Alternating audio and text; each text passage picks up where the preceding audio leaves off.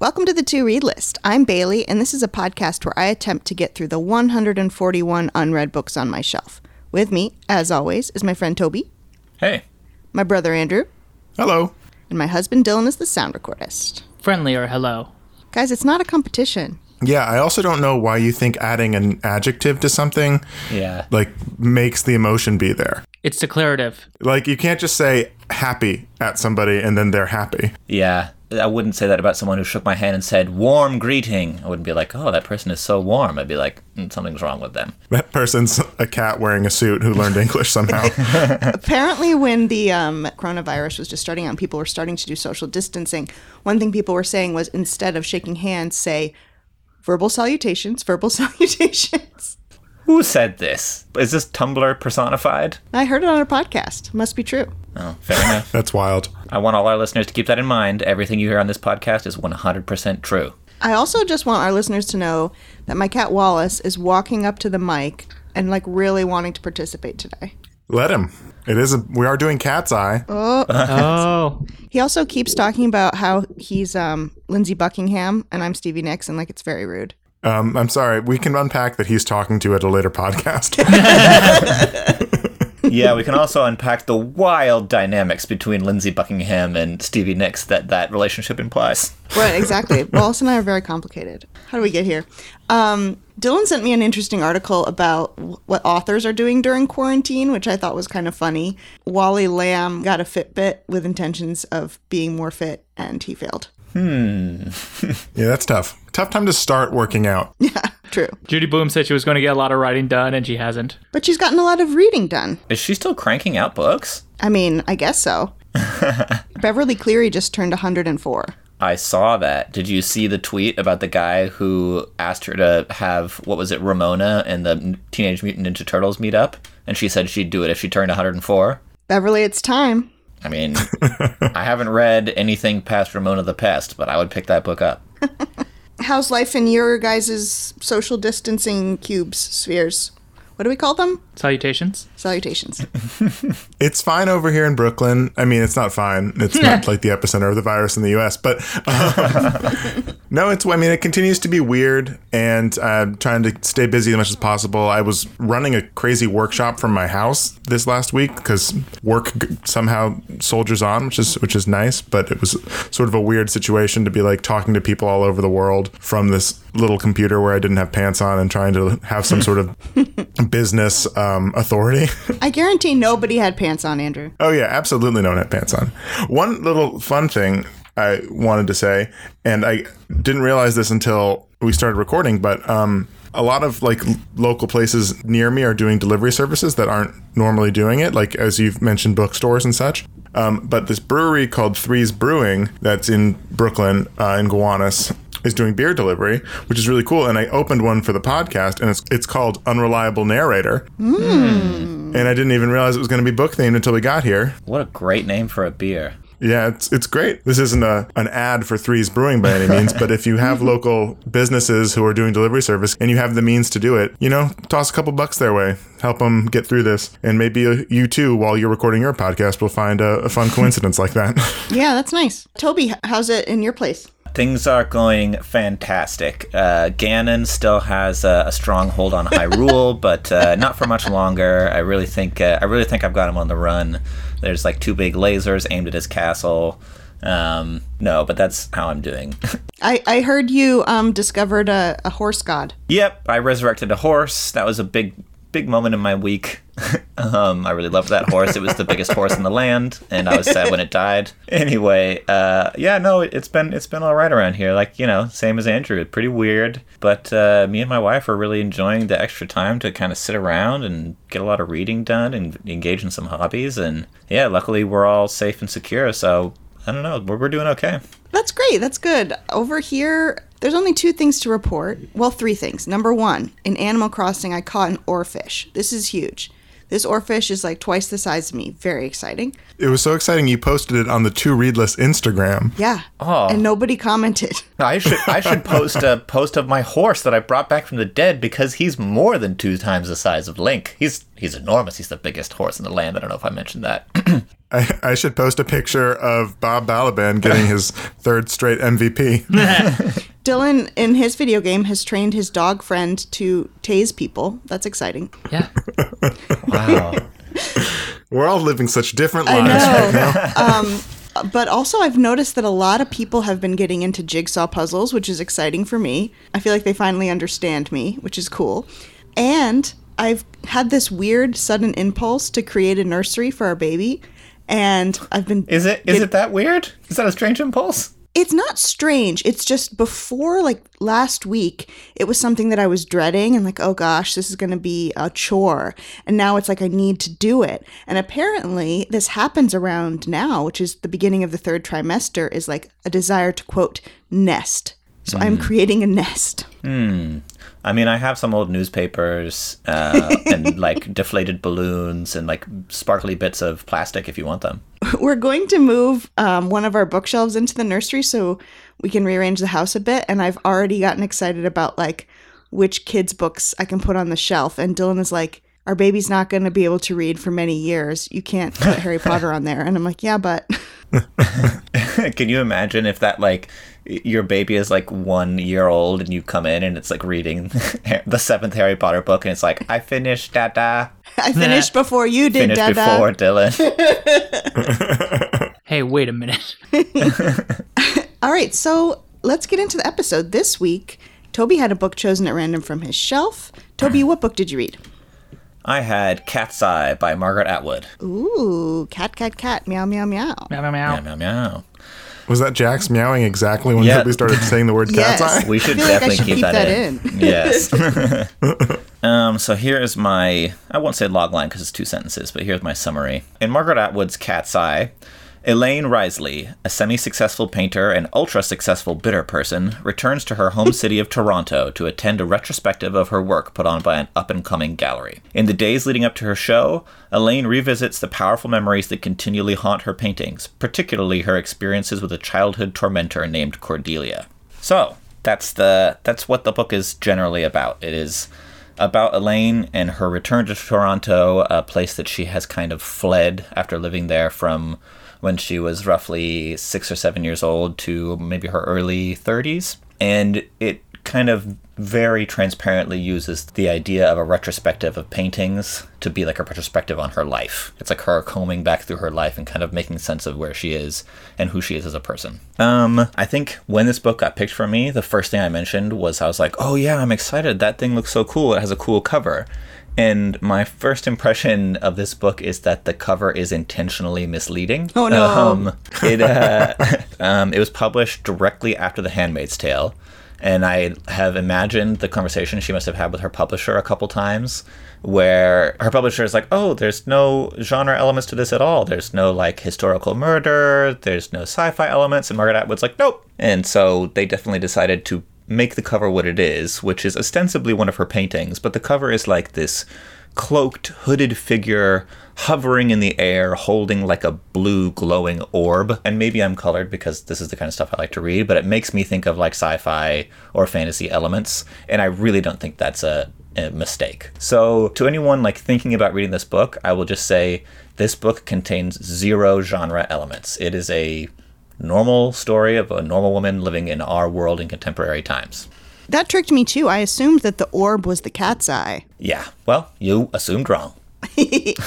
I do think they are, like, to be fair to them, that picture is kind of described as being sort of one of her paintings that she makes, but I think it's a bit of a cheat. I think it's a bit of a promotional thing. And to be honest, like it's kind of like when you see a preview for a movie, maybe it's like some kind of artsy movie and they make it out to be like an action comedy, and then you go and you're like, oh, well, I feel tricked and a little bit upset that this isn't what I like paid for or what I thought I was going to get. So I hate that. Like, I hate that. I feel like often it's like if you had told me what this was beforehand, I would have still liked it. But now my 100%. expectations are let down. I feel like that happens with horror movies a lot. Yeah. That you think are going to be really scary, and it turns out they're more like atmospheric and like just kind of creepy. Yeah. Yes. That was a big hurdle for me to get over with this book because I kind of had those expectations. Another hurdle was that at the beginning of this book, Elaine is presented as, I don't know, I love Margaret Atwood and she's an amazing writer. And so when I was presented with Elaine at the beginning of this book, I was surprised to find her kind of a common trite character that is like the character of like the bitter, jaded artist. And, you know, I have to be honest about like my reading experience, which is that I started this book right when things were getting really, really serious with COVID-19.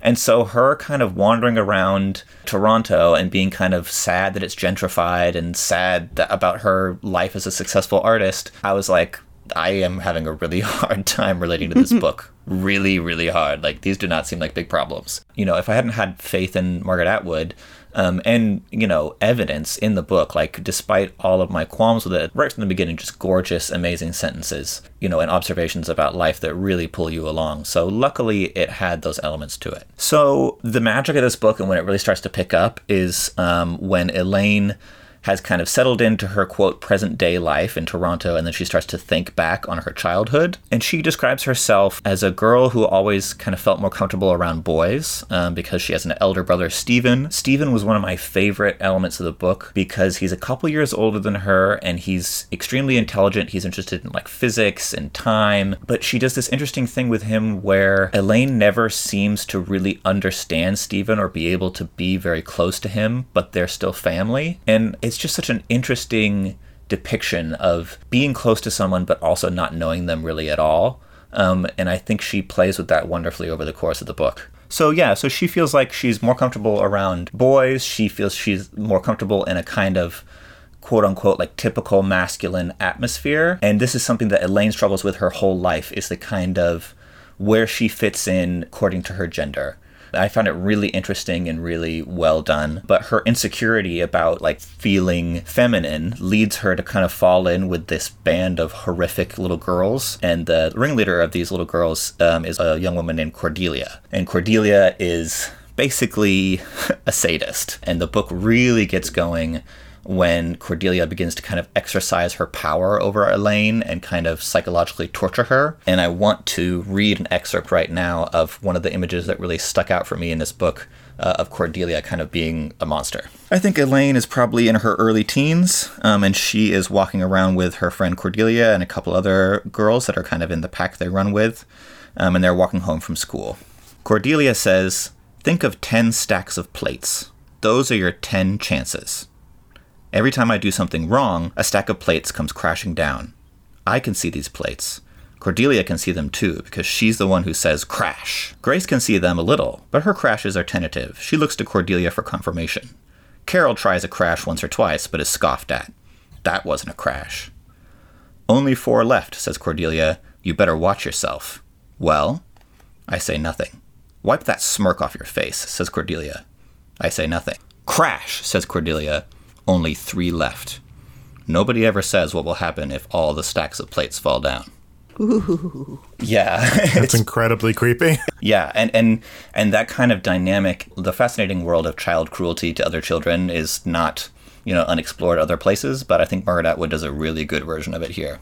That is the kind of foundation of the book. Elaine ends up going through her whole life, way past that childhood, like all the way through adulthood. Her and Cordelia's relationship changes back and forth in a way that actually reminded me of Normal People by Sally Rooney, where it's kind of the same people interacting with each other over and over again, and the power dynamic tends to shift back and forth, and what that says about who they are as people, and kind of what you do when maybe the shoe is on the other foot, and you have a chance at quote-unquote revenge or anything like that. And she does, I think, an amazing job of taking this stereotype of the bitter artist and really dissecting it beautifully. And by the end of the book, you don't feel like she's a caricature at all or like a trite character. You feel like, oh, this is why this is a character that so many authors use, because it's such a powerful and interesting way to inspect humanity.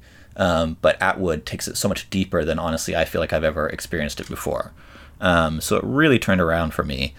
She also kind of delves into examinations of issues like female friendship, gender dynamics, issues of art and personal expression, the process of aging, and ultimately I think it's a book about the unknowability of other people, from people who are your closest family members to people who happen to be your most bitter enemies. So I will say one final thing that is very intriguing to me as a person who really likes Margaret Atwood and is deeply interested in her. This was published, as I said, after The Handmaid's Tale, directly after, and Elaine is an artist, and her art is continually being co-opted and interpreted by people with their own agenda. And she spends a lot of the book kind of in her head or out loud saying, well, that's not what I meant by that, and you're using my art to say what you want to say. I know that obviously Atwood is also Canadian. She grew up part of her life in Toronto. I would be curious to do more research and find out how much of this she would say is autobiographical. I'm not under any impression that it's 100% autobiographical, but it just is very intriguing, especially as a person who came out with a book, The Handmaid's Tale, that's like one of the biggest works of, recent years. So overall, this book definitely came around for me. At the beginning, I was really not enjoying it very much at all, but I ended up giving it 4 stars. Nice. Awesome. I was really worried that at the beginning of your review that it was just going to be a slog and it wasn't going to turn around. So I'm glad that you found a nice pivot there. Yeah, I expected the same thing, honestly. I was, for the first 100 pages, I was like, oh no. But I really came around on it. Oh, that's great. Yeah, I wonder how many stacks of plates Margaret Atwood knocked down. Yeah. That image just stuck with me. I didn't bookmark it at the time, but when I thought back on what quote I wanted to read, I was like, oh, it's got to be the stack of plates thing. Ooh. So you said 4 stars, right? 4 stars. And I do own this physical copy. And actually, I believe my wife bought it at a used book sale. So we'll keep it on the shelf because I don't think she's read it yet. You're not throwing away her book. Yeah. Throw That's away the good. book. I'm done with it. Andrew, I know that we've already covered Margaret Atwood before with Alias Grace, but do you have any other additional tidbits about Miss Atwood? Yes, I do. Before I get into my one big little tidbit, if that makes any sense whatsoever, I love that show. just a quick sort of primer on her for those who maybe haven't listened to the episode we did. She's Canadian. She was born in 1939 in Ottawa, and she is still very much working. Her most recent book, The Testaments, came out just last year. And Toby, just to address what you brought up at the end of your review, I tried to find really quickly if Atwood had ever commented on whether or not this book was autobiographical. Mm-hmm. Well, she's never publicly said it was. There are some similarities that people, including you, have noticed, but she says specifically, her daughter was a teenager when she was sort of getting the idea for this book, and she observed the social dynamics of a group of young girls. So she was sort of taking the observation role for that part of it. But of course, there are other similarities to her autobiography. Yeah. Cool. Interesting. Well, good to know. Yeah. In terms of additional tidbits, you may have seen, if you've been sort of following book Twitter like I do, and you follow Margaret Atwood like I do, you might have seen that to keep busy during this pandemic and to bring some art to the world, especially some sort of theatrical art to the world, she made a puppet show based on The Mask of the Red Death by Edgar Allan Poe that aired on BBC. So she's been keeping very busy. Wow. And I have a quote from The Guardian about that. Mary Beard, the two-fisted Cambridge classicist who understands crises, debacles, and pandemics, being an authority on ancient Rome, asked me to do a remote item for the BBC Front Row Late Show, which usually reviews theater, but can't now because there isn't any. Just a little something, she said, as long as it's on plagues. This awakened the kraken of my deep past of a childhood reading horror literature, not only the Betty Crocker picture cookbook for proto-homemakers, but also the collected work of Edgar Allan Poe. Who let that into the kiddie section of the library? So me and The Mask of the Red Death go way back. Add to the mix my early career as a teenage puppeteer and the fact that my baby sister Ruth and I had already watched all of the TV drama series Miss Fisher's Murder Mysteries, and the devil found work for idle hands to do. We decided to stage The Mask of the Red Death using nothing but what we could find in the house. Out came the old Christmas wrapping paper and the saved up bows and stainless steel tableware. Prince Prospero is played by a champagne bottle, the courtiers by wine glasses, and the fortified abbey by the knives and forks. Never mind that you can't go to the West End. You can watch The Mask of the Red Death instead. It's amateur theater at its most amateur. I thought that last line was going to be a compliment. Like, it's amateur theater at its most, impressive and homemade. It's like, nope, and it's most amateur. Yeah, well, I mean, it's Margaret Atwood talking about her own work there. She's not okay. going to big up herself. I Fair enough. feel a little personally attacked by that only because, as I was saying, I've been planning this nest for our baby daughter and thinking of the books I was going to put on it. And I straight up yesterday was like, oh, the collected Edgar Allan Poe. I should put that up there. That's a very funny coincidence. Yes, it is. Yeah, is that why your baby registry, everything is just jet black? Yeah, it's crazy. So, yeah, in lieu of giving you more facts about Margaret Atwood, because she has been covered, I'll leave you with that. And if you can, seek it out. I think she also announced that it's not available everywhere in the world yet because it is licensed to the BBC, but she's working on getting it released for everyone. Nice. Awesome. Well, Cat's Eye by Margaret Atwood, 4 stars. Puppet Show, 8 stars, clearly. Awesome. This week on the podcast, we had our second to-read list book club pick. It is Taylor Jenkins Reid's Daisy Jones and the Six. Drama, Yay. drama, drama. Rock and roll. So we got a lot of listener feedback, questions as well as thoughts. And I know you guys read it. Dylan did not get a chance to read this one, but... Oh, man, Dylan, I think you would have enjoyed this so much more than Redwall. Yeah, that's a shame. That if I could have picked one of the two, it would have been this one. I know, but Billy had the one copy. Dude, it's on Audible. Well, that sounds like it's on you. Excuses. In my defense, I didn't think of it. So this book, let's do a progressive plot. Dylan, I guess you can't participate. What? I mean, if you want to. He hasn't Try read to it. make up No. what you think happened. Yeah, Dylan will have the last line. In Taylor Jenkins Reid's Daisy Jones and the Six, the members of the classic rock band tell the tale in a VH1 Behind the Music style interview of how the band was formed. Following the format of an oral history, we chronicle the band's rise from obscurity to amazing success and the volatile relationship between the two lead singers. The 2 lead singers being one, Billy Dunn, a married, charismatic heartthrob, I guess, and Daisy Jones, the it girl of the 1970s Sunset Strip, who is hung up on pills and on Billy. Ooh. Bum, bum, bum. Very Hey, pithy. Dylan, what do you want to add to this? Dylan says And seal the the deal. band is broken up when a new member joins who happens to be the manifestation of the Black Plague wearing a red mask. No. Yep. Nah. Nope. Nailed it. Nailed it. And it's Dylan, all this performed by isn't- puppets. Dylan, for the last time, this is not a platform to plug your fan fiction. I want to read Dylan's fan fiction. Yeah, actually, I do. Yeah, I would probably read it too. So I'll share some listener feedback. First bit of feedback, Jillian writes in, not your girlfriend Jillian, a different one. What? I was going to say, she didn't read this book. She says, loved it. I was a big fan of Behind the Music as a kid, so this filled that part of my soul. Also, I love Fleetwood Mac and all the drama, so this was great. So Jillian is starting to point out some connections that she made Yeah. that also maybe some of us made. I feel like it's hard And will not we to make that connection. see maybe if Taylor Jenkins Reid herself has made these connections? Yeah. Find out during your research section. I love it when Andrew teases his research for us. It's so tantalizing. C.E. Hogan 22 writes, reminded me so much of Almost Famous, was a good escape read during this time. I agree. I didn't think about Almost Famous, but now, yeah, that fits. I thought about that with Jonah, the Rolling Stone writer, because he sounded kind of young, and I was like, maybe it's like the kid in Almost Famous. Okay. Kate writes, I have never so desperately wanted fictional songs to be real. Ha. Fair. J.B. Cahill says, not my jam. That's it. That's all she Oh. says. Dun, dun, dun. To Kate, I would say if you're interested in being very disappointed, you can download the Audible version of this book, at the end of which there is, what is it, Honeybee, Bumblebee? What's the name of their song? Honeycomb. Honeycomb. Yeah, so there's a recorded version of Honeycomb at the end of that Audible production, and it is a letdown. We'll see if they get it better in the TV part. Oh, Teasing my research. Yes. Yet. keep Again. on teasing that research. Alex writes in, he also wrote in for Redwall, so he says, I hope everyone is well. I ended up liking this book even more than the last one, so I guess I'm in a book club now. Oh no. Ooh. Daisy Jones and the Six is such a great book, so much heartbreak and emotion. I didn't look up anything on the author, so I'm asking you guys, was it inspired by Fleetwood Mac? So we'll get into that. Teaser alert. Andrew, your research had better be amazing. I cannot stress enough how much you need to stay tuned for the research on this one. All will be revealed.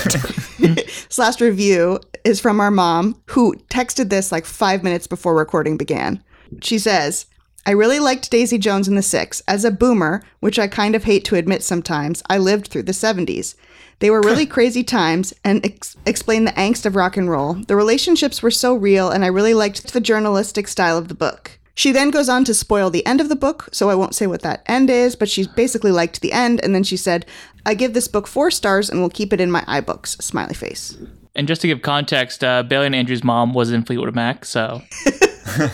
Yeah, she was the frequently forgotten about melodica player that just kind of ran in the back, and then she was kicked out because her instrument didn't sound right. It's fair. So those are everybody's reviews. Thank you guys for sending them in. We'll get to your questions after we say our reviews. But basically, I agree with what everybody said. I really like this book. I found it to be a quick read. I just sat down and just burned through it like I would, I guess, a magazine article, a Rolling Stone article about the band. I think I read it in 2 sittings, both because I had to read it for the podcast, but also because I was into it. And one thing that I really want to say is that I actively dislike reading music biopics or or music reviews. And I know that I'm in the minority on this, but for some reason, my brain just cannot conceptualize the descriptions of the music. Like, I love to listen to music, but I can't picture it when I'm reading it. I've had this experience with several music biopics I've had to read, and also we get Entertainment Weekly, and I always feel like I have to read every article, but the music section is a slog.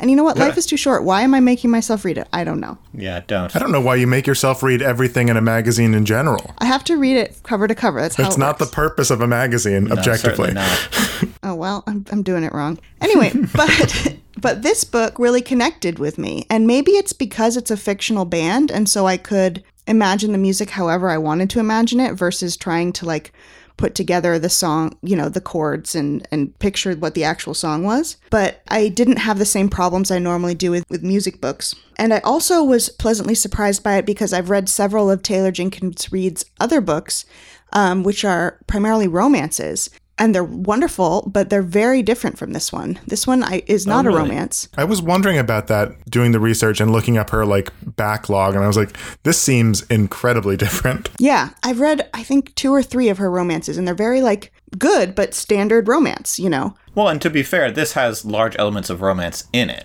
Like, there is like love story and drama. Oh, definitely. But it's not the same. No. It's not the same feeling. But I think what Taylor Jenkins Reid does well across all of her books is her characterization. She does a great job of creating these like realistic characters that are flawed, but you're still rooting for them. And I think the choice to use an oral history as the format was very smart because you can get into everybody's head and everybody has a different perspective. And of course, I'm sure we're going to go into it, but like people tell the story differently. So you have to decide like who you align with more, who you believe more. Mm-hmm. And the truth is somewhere in the middle. I thought that was really smart. And I kept comparing it to Fleetwood Mac. And after I finished it, I immediately put on Rumors and started listening to it. So there's that. Yeah. But yeah, I think I have no reason not to give it 5 stars. So I'm going to give it 5 stars. Hey, there you go. What about you guys? I feel similarly to you. I really got caught up in it. And I finished reading this like a week and a half ago, which is crazy for me. I read it in probably 4 days. Mm-hmm. So without a deadline, me reading something in 4 days is pretty remarkable. So yeah, I definitely got caught up in it. I really enjoyed it. I left the book after feeling like it was this whirlwind, and I immediately went to Goodreads and rated it 5 stars. Since then, I have cooled on it a little bit, not because I have any huge problems with it, but because I like took that step back and sort of thought about it a little more. And I think if I could go back again, I would put it 4 stars, but that's not important because what's important is it was a fun read and the experience of it was really fun. Just upon some like deeper examination, some things stuck out at me. Unfortunately, the things that sort of stuck out at me about it are spoilers. Mm-hmm. So I don't really want to say what they are. It's tough, but yeah. I either rated it 4 or 5 stars. Very similar to Andrew in that I had a total blast. I listened to it on Audible. It's a full cast production. It's one of the more impressive and well-performed full cast productions that I've listened to on Audible. Sometimes I find them a little bit disjointed, but because this is like an interview style book where the characters are talking directly to you, it actually works incredibly well for this audiobook. And yeah, really, really during the experience, loved listening to it. Probably when I step back, I'd be like, okay, I'm probably not going to remember it forever. But as far as that type of book where when you're listening to it or reading it, you just disappear into it and you forget everything else, that's this kind of book for me. And it's a very fun experience. And I will say that I gave it to my mom for Christmas, and she loved it too. She gave it 5 stars too. So this is a good gift book, I would say. It's a very solid bet that I think most people would enjoy this book. Yeah, I agree. It fits almost every audience. Maybe not our future baby, but like most people. Eventually your future baby. You're giving them, sometimes you're afraid to give people books as a gift because you don't want to give homework. This is not homework. This is a candy book for sure. Yeah, great for this time, frankly. I agree. So before we get into listener questions, I know that we might want to talk about some parts of the ending that would definitely be spoilers. So if you're not interested in being spoiled, skip ahead a little bit to the facts in the game so that you won't hear the ending. Okay, so we're in spoilers now. Spoiler, spoiler, spoiler. Don't be spoiled. All is allowed. There are no laws. OMG, can you guys believe Billy was an angel and he came down from heaven to save everybody? You read a different book, Toby. Touched by an Angel, 70s edition. What my mom said in her review is that she really loved that the band ended because these two women respected each other so much, Camilla and Daisy. And I agree. I thought that was a great ending. But Andrew, you said that you had issues with the ending, so I'm curious to know what they were. The confusion for me came from the end of the book where it's revealed that Julia, who is the daughter of Camilla and Billy, is actually the person compiling the interviews here. And they try to work around that and only reveal it so that it can go back to the format, and then it throws the rest of the book in sharp relief. But they use that to reveal that Camilla has passed away. I don't know. Part of that just didn't really jive with me. I didn't like that as a twist. I also didn't really like the fact that it's revealed that the guitarist or the bassist, Pete, is actually alive the whole time, because I was just assuming he was going to die because he doesn't talk the whole book.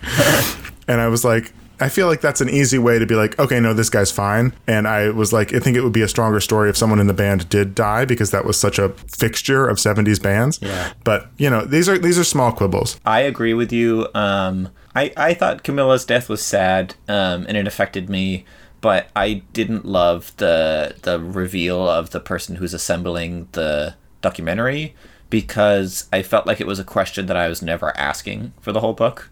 I was never like, oh my God, I've got to figure out who's assembling these clips. It was like, nope, I get it. It's like VH1. Like, I'm never watching an episode of Behind the Music and wondering, who's the editor? Is it someone personally related to the story of ZZ Top? So, yeah. I felt like that was, in a book that's really full of strong emotional arcs and really earned moments, I felt like that turn at the end was just kind of like, oh, okay. Yeah, that's what it is. That's what it is, Toby. You just said it better than me. It didn't feel earned to me, and it felt like a way to get emotion that wasn't being built to. I can get behind that. As it was going, I kept thinking something's going to happen with Julia, because they kept mentioning her in times when they didn't have to. I think it would have been more powerful if you knew from the beginning that Julia was the one writing it, because the idea of a girl interviewing the woman who's her idol, who is also the person that could have broken up her parents' marriage. That's interesting. Like, knowing that from the beginning maybe would be more interesting. Yeah. Yeah, and it throws an interesting filter over everything that's said, because now you know who they're talking to. And so, yeah, I feel like if that was the conceit, I would have liked it a little earlier. And I'm quibbling with a book that I initially rated 5 stars and maybe has dropped down to a 4. So I still really loved the book, but that you and Toby just described the emotion I had now thinking about the book a little better than I did. Teamwork. One other thing, and this is just a question, it's not really even a quibble. So many of the reviews and things I found in doing the research were I loved Daisy. I didn't really like Daisy as a person. No, neither did I. See, I was surprised that I did like her. I didn't hate her, but I was surprised to see so many reviews that were like, Daisy is my idol. And I was like, is that what you got out of the book? Ooh, yeah. I don't think that she's my idol. She clearly had some serious drug problems. Yeah. And she's not always caring. Yeah. Yeah. I found her quite cold and closed off, and not really of her own volition. Obviously, her childhood plays into it, but yeah, I wouldn't say I had a bunch of affection for Daisy. Yeah, and this isn't even really a criticism. It's just I found it odd that was sort of the response to the book, because I think it's more interesting that she's a complicated character who you get a bunch of different sides for, and not just this airbrushed idol. Yeah. You know what I mean? Maybe it's a thing where what I liked about Daisy, she has a lot of negatives, but I liked that she was confident in her own skin and just this incredible feminist of just like, I'm going to dress the way I'm going to dress. I'm going to do what I'm going to do. And I'm going to not care what men think. And I liked that. This is encapsulated with the line at the end of the first chapter, which I think I'm sure is probably like people are getting it tattooed on themselves and stuff. But it's, I had absolutely no interest in being somebody else's muse. I am not a muse. I am the somebody. Thought that was pretty cool. Yeah. Sorry for bogarting this interview. No. This review. You've raised two really interesting things that we all discussed. Yeah. Here are some other questions from listeners. These questions I think could be spoiler-ish. Heads up. So C.E. Hogan, 22, writes, a big point of discussion for my book club was who do you believe most when the stories conflicted? Who could be trusted? Yeah. That's a really good question. Camilla felt trustworthy to me, so I feel like she's kind of grounded. She like represents this like real world perspective on all the crazy drugs and rock and roll that's going on. So I felt like I trusted her, especially in light of what she does later in the book. She seems like a very down to earth personality, so I trusted her. I feel like I can tell you who I didn't trust, but I don't know if I can tell you who I did trust. Yeah, that's true. Who didn't you trust? I didn't trust Billy. A lot of the stories conflicted with Billy's, and it's like, if four people are telling you one thing and Billy's telling you another thing, that makes me believe the four other people. And I think it's also in his best interest to not seem like a jerk. And I also empathized with Daisy when she's kind of saying, like, we can both tell that there's an attraction between us. Like, and it's annoying to me that you're not admitting it. You're not admitting that you wrote that song about me when it's clearly about me, etc. So I didn't trust Billy. And I feel like I would say Daisy, but then I also know empirically that she's high off her mind for the whole book. So it's like, I don't know. I mean, maybe like Eddie, the random guitar player. I'm not sure. Yeah, but Eddie's so bitter. Yeah. And I agree with you that oftentimes Billy is not trustworthy, especially about the stuff about the creative direction of the story. But he also is oftentimes the only sober one. So like there are other situations where he's talking about other things where I feel like he's the most trustworthy. But then there are situations where I absolutely don't trust Daisy, situations where she is speaking complete truth, like you're saying. And like the relationship between Graham and Karen, which I really liked. Yeah, me too. That was one of my favorite parts of the book. Graham is this, the guitarist and Billy's brother, and Karen is the keyboardist, and they have a sort of secret romance. I loved that dynamic. That was really powerful, and the fact that no one else could see it, I thought was really cool. That's another one of our questions, just to interject. Kate says, let's talk about Karen and Graham. What was this hot mess? I also liked it, so I don't agree it was a hot mess. Yeah, no, I liked it. It made me sad. But yeah, I think ultimately this boils down to I trusted Warren, the drummer, the most. Because he was just there for a good time. He had no agenda. Living on his boat. Loved him. Warren was great. Yeah, Warren was great. I think I trusted Graham a lot. I really liked Graham, and then I was disappointed in him in the end. Yeah, I liked Karen too. So in the book, Karen is voiced by Judy Greer, which is a highlight. Ah. So yeah, I loved her character. But Graham is such a great portrayal of like someone who seems so laid back and so friendly and so affable. But then, yeah, toward the end of the book, he makes some choices where you're like, ooh, buddy, uh-oh. So it's like that experience of like watching someone that you really care for do something bad where you're like, oh no. Yeah, it was interesting. There was some line that Graham said to Karen. They're having this affair and Karen gets pregnant and she very much does not want to have children. But Graham is just kind of like, we could find another keyboard player. Like you could have a baby. And it's like, it's just interesting because they're thinking about it in retrospect and both of them recognize like that was the worst thing he could have said. You know, obviously she wanted to be the keyboard player. She didn't want to be a mother. She didn't really love him either. Like she didn't want to be his housewife. So yeah, it was tragic, but very entertaining. Yep. Yeah, and such a strength of the book that's the like secondary story that we're just getting peppered through. Yeah. Yeah, so cool. Well, and I feel like she does a little bit of a magic trick too, where for a while with Graham and Karen, you're like, oh, so this is going to be like the candy on the side where things work out fine and there's a little bit of, romantic tension and they're sneaking around and then it's all going to end up happy. And then when it doesn't, for me, it punched even harder because I kind of assumed that she was giving us a little bit of a break with this story. That's funny. I thought they were doomed from the beginning. Okay. Maybe it's a glasses half full, glasses half empty thing. Yeah. Bailey assumes doom at all times. The last question that we got, I think, leads into your facts, Andrew. So Let's do it. You guys have been waiting for it. These facts. Friend of the show, Camille writes, a lot has been said about Daisy Jones as Stevie Nicks. Is there some Grace Slick in there too? So before answering that, I'm going to throw that over to you, Andrew, so you can give us some context of what is and is not canon in terms of like, is this Fleetwood Mac? Is this Jefferson Airplane? What is this? You tell us, and then we can discuss.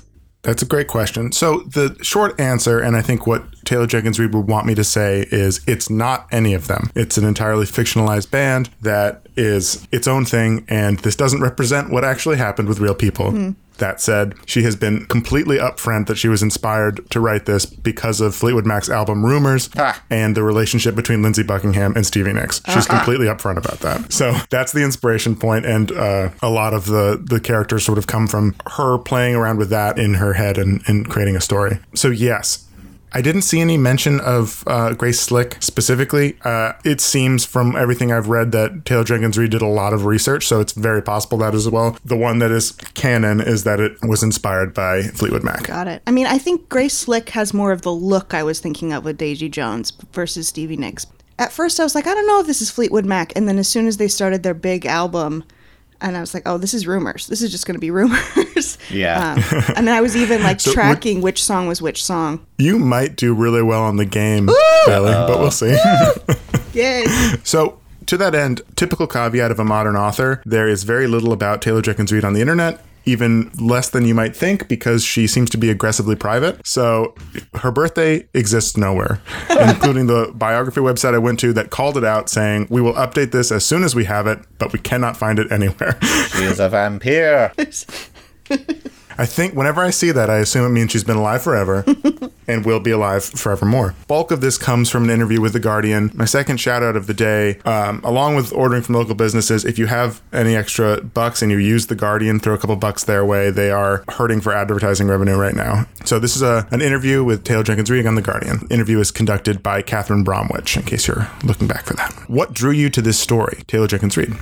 I'm fascinated by people we make famous, and I'm drawn to the difference between what something looks like on the outside versus what it is like to live. So I wanted to write about the conflict between characters who have this amazing ability to create things together, but personal relationships that are much more fraught. We've seen many examples of that in rock, the most obvious being Stevie Nicks and Lindsey Buckingham. Fleetwood Mac are a band and a soap opera. So she goes on throughout this interview, and if you like this book and you want to get a little more context, I'd recommend you checking it out. It's very long, so I don't want to bore you by reading it all out, but I will add this question, which closes out the interview, which is, do you know if anyone in Fleetwood Mac has been sent a copy of this book? And her answer is, oh God, I hope so, but I have no idea. But here's the thing, almost nothing in the book actually happened with Fleetwood Mac. It's a Fleetwood Mac vibe, but not their story. I haven't actually ripped off their lives. I just wanted to spend more time listening to Rumors and needed a good reason to do it. You don't need a good reason to listen to Rumors. The tension between Billy and Daisy is very different from, Stevie and Lindsey. Like, I expected there to be more to their conflict, but it was all, in the undercurrents. Just to give a little more context about Taylor Jenkins Reid as a person, in that same Guardian interview, she's asked, what kind of reader were you as a child? A Taylor Jenkins reader. Horrible. I used to go to English class having only read the Cliff's Notes. Anything I could do to get out of reading a book, I would do. I just think it was just because I hadn't learned that it was something to love yet. It just felt like homework. I had a lot of making up to do at that point. She's asked follow-up, what book changed your mind? And she answers, when I was about 13, I got a copy of Bridget Jones's Diary by Helen Fielding. Page 1 and I was in. I could not get enough of it. It's hard to remember now what a breath of fresh air it was when it first came out. I finished it and said, Mom, take me to the bookstore. Aww. A bit later, I got really into Nick Hornby, High Fidelity, About a Boy. I loved them. Nice. Oh, that's great. The idea of your child turning to you and say, take me to the bookstore, Bailey, that must have just really got you in the feels. I'm not crying openly, but like on the inside, yes. I can just imagine my child turning to me and saying, Father, take me to the street. We must find some street books. Just to fill in a few more little biographical details about Taylor Jenkins Reid, she grew up in Acton, Massachusetts, and she now lives in Los Angeles with her husband and their daughter and their dog. And in an interview on YouTube for Reese Witherspoon's book club channel. She says that she needs to work in her office. She can't work in a cafe, and she works on a desktop computer, and she needs to always have an iced tea with her while she works. And as I mentioned, this book is being adapted into a series on Amazon. It is not fully cast yet, but it is coming relatively soon. I will probably watch at least a couple episodes of it. I'm intrigued. I mean, I feel like it'll translate well to a TV movie, Definitely. TV show. I wonder if they'll do it like a mockumentary or like make it Yeah. look like documentary style. Yeah. From what I could tell, they're planning on doing it documentary style. Cool. Awesome. Great facts, Andrew. Good facts, Andrew. Thank you. So Daisy Jones and the Six by Taylor Jenkins Reid. I would say between 4 to 5 stars. I said 5.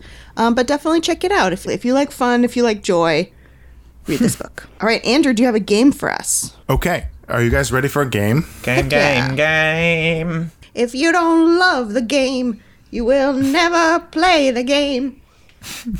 I'm so glad you guys both are fans of Rumors. The game. We'll play it together. The name of the game this week is I Heard a Rumor About Margaret Atwood. So the way the game works is you will each take turns. There will not be a buzzing system. You will each have a turn. I tried to make each of the puzzles the same amount of difficulty. So I have written sentences for you. In the sentences, there are both title from a track from Rumors by Fleetwood Mac and the title of a Margaret Atwood piece of work. It could be a novel or a collection of poetry or a short story collection. Wow. Got it. Those both exist within these sentences. You will each have one at a time, so there's no buzzing. And the scoring system works like this. If you identify the items, like what the titles are, they're each worth 1 point. You get an additional point for correctly identifying which one belongs to who. And if you get all of them right, you get 5 points. So I wanted to make it flexible because I put some red herrings in there so I could see you getting that the Rumor song correctly, but not getting everything right. So I wanted to make it a little flexible here. Okay, cool. Because I don't care. Who wants to go first? Me. Bailey gets to go first. Congratulations. All right. Number 1. The house needed ample improvements, but had good bones and was in beautiful, heartbreaking Silver Springs, Maryland. Okay, well, Silver Springs is the song. That's correct. What? And so that's 2 points for you there. I'm going to say Good Bones. I'm going to guess that's the Margaret Atwood. That is completely correct. 5 points, Bailey. Yes! I just realized I know only the highlights from the album Rumors. It's my favorite I album. tried to do a mix, so we'll see. Yes, Good Bones is a short story collection from 1992 That's a good guess, Bailey. Nice. I didn't know that. Yes. I didn't either. I was a guess. I didn't know Silver Springs either. You could be myself. Okay, I'm stopping. So that's the one that Regret Me in the book is based on, apparently. Oh. So, Toby, your turn. Okay. Don't stop now, said the captain. The whale is surfacing. Okay. Well, is Don't Stop Now a Fleetwood Mac song? I will say yes. Is it? Well, identify all your items. Okay. Identify all your items. Don't Stop Now. I'm sorry. The whole sentence one more time. Don't stop now, said the captain. The whale is surfacing. Don't Stop Now. Don't Stop Now is the Fleetwood Mac, and then The Whale is the Margaret Atwood work. Wrong. So, I'm so sorry. Surfacing is a 1972 novel by Margaret Atwood. Oh, no. And I can only give you one of 2 possible points for saying Don't Stop Now because the song is Don't Stop. Come on, Oh, Toby. duh. Parentheses, Oh, come thinking on. about tomorrow. Oh, that's what. Okay. It's all right. I think they get progressively harder. So or great. there's a mix. So I think there's an opportunity for you to get complete points Fantastic. and Bailey to get 0. So don't worry. There's no opportunity for me to get 0. Failure's not an option. Okay. I guarantee you, Bailey will get at least 2 points in this next one, but we'll see. All right, Bailey, are you ready? Yes. Young man, put the chain down before you do this family and all our friends serious bodily harm. Well, The Chain, my favorite I know song these. off Rumors. I know these ones. I know both of them. That's the thing. It's so tough to know which ones you guys are going to know. So, I'm going to know everything on Rumors. So, The Chain, and then I'm going to say Serious Bodily Harm is the Margaret Atwood. You fell into the same trap as Toby. It is just bodily harm, so you only get the 1 point there. Okay. Okay, but Toby, you have an opportunity to catch up here. Here we go. And Bodily Harm is a 1981 novel by Margaret Atwood. All right. Mr. Cooper, tell me your nightmares, your dreams, your hopes, your fears. We have plenty of time to speak before the sunrise. Okay, so that'll be Dreams for the Fleetwood Mac. Good job, Toby. Correct. And then I'm going to say before the sunrise, but that's a guess. Again, it is just the sunrise, but you get 1 point for that. So you equaled Bailey this turn. Okay. All right. Ooh. Those keeping track at home, Bailey has 8 points, Toby has 4, but we've made it clear that it's pretty easy to catch up in this game if you get all the points. And The Sunrise is a 1986 short story by Margaret Atwood. Dang, Margaret Atwood, you prolific. All right, Bailey, you ready for your last question? Yeah. All right. John ran out of the tent and back towards his car. I'm never going back again. I am a man of simple comforts. Well, Never Going Back Again is Yeah. Fleetwood Mac. Simple Comforts, I'll say, is Margaret Atwood. Great guess. Incorrect. It's The Tent. Ooh. The Tent is a 2006 story collection, so you only get 2 points there, Bailey. That puts you at 10, which means it's impossible for Toby to win. Wait, but he should do it. Also, I should be acknowledged that I knew all the rumors ones. It should be. However, Toby, I'm going to switch it up here. If you get this one completely correct, I'm going to give you a bonus point Hooray. because you were hoisted by guessing the right thing but the wrong chunk of it several times to get a tie here. So if you get a perfect score, it's a tie. Okay, fantastic. Because I make the rules and I can change them whenever I want. Yay. All right. You are happy. Mother, you are happy and not mired in loneliness. And if you're not, I don't want to know. Whoa. You got the really easy, you got one really Yeah, easy yeah, one, yeah, so you yeah. also got this hard one. You want me to say it again? Yes, please. You are happy. Mother, you are happy and not mired in loneliness. And if you're not, I don't want to know. I'm going to say I Don't Want to Know is the Fleetwood Mac, and Mother is the Margaret Atwood. You got 2 points for the Fleetwood Mac, but it is You Are Happy. You Are Happy is a 1974 poetry collection by Margaret Atwood. So Bailey, you are the rightful Bailey champion. earned that one. Andrew, you make gaming fun. Yeah, I thought that was going to be in there, although that's not off rumors, is it? Yeah, it is. Oh, it is? Okay. Well, I'm glad you had fun with that. It was a fun one to make. And was a good again, game. keep picking Margaret Atwood books because the games can be very flexible when she is one of the options to build the game off of. Nice. And I will say that I was listening to this album, pretty much constantly after finishing the book, so that did give me an advantage.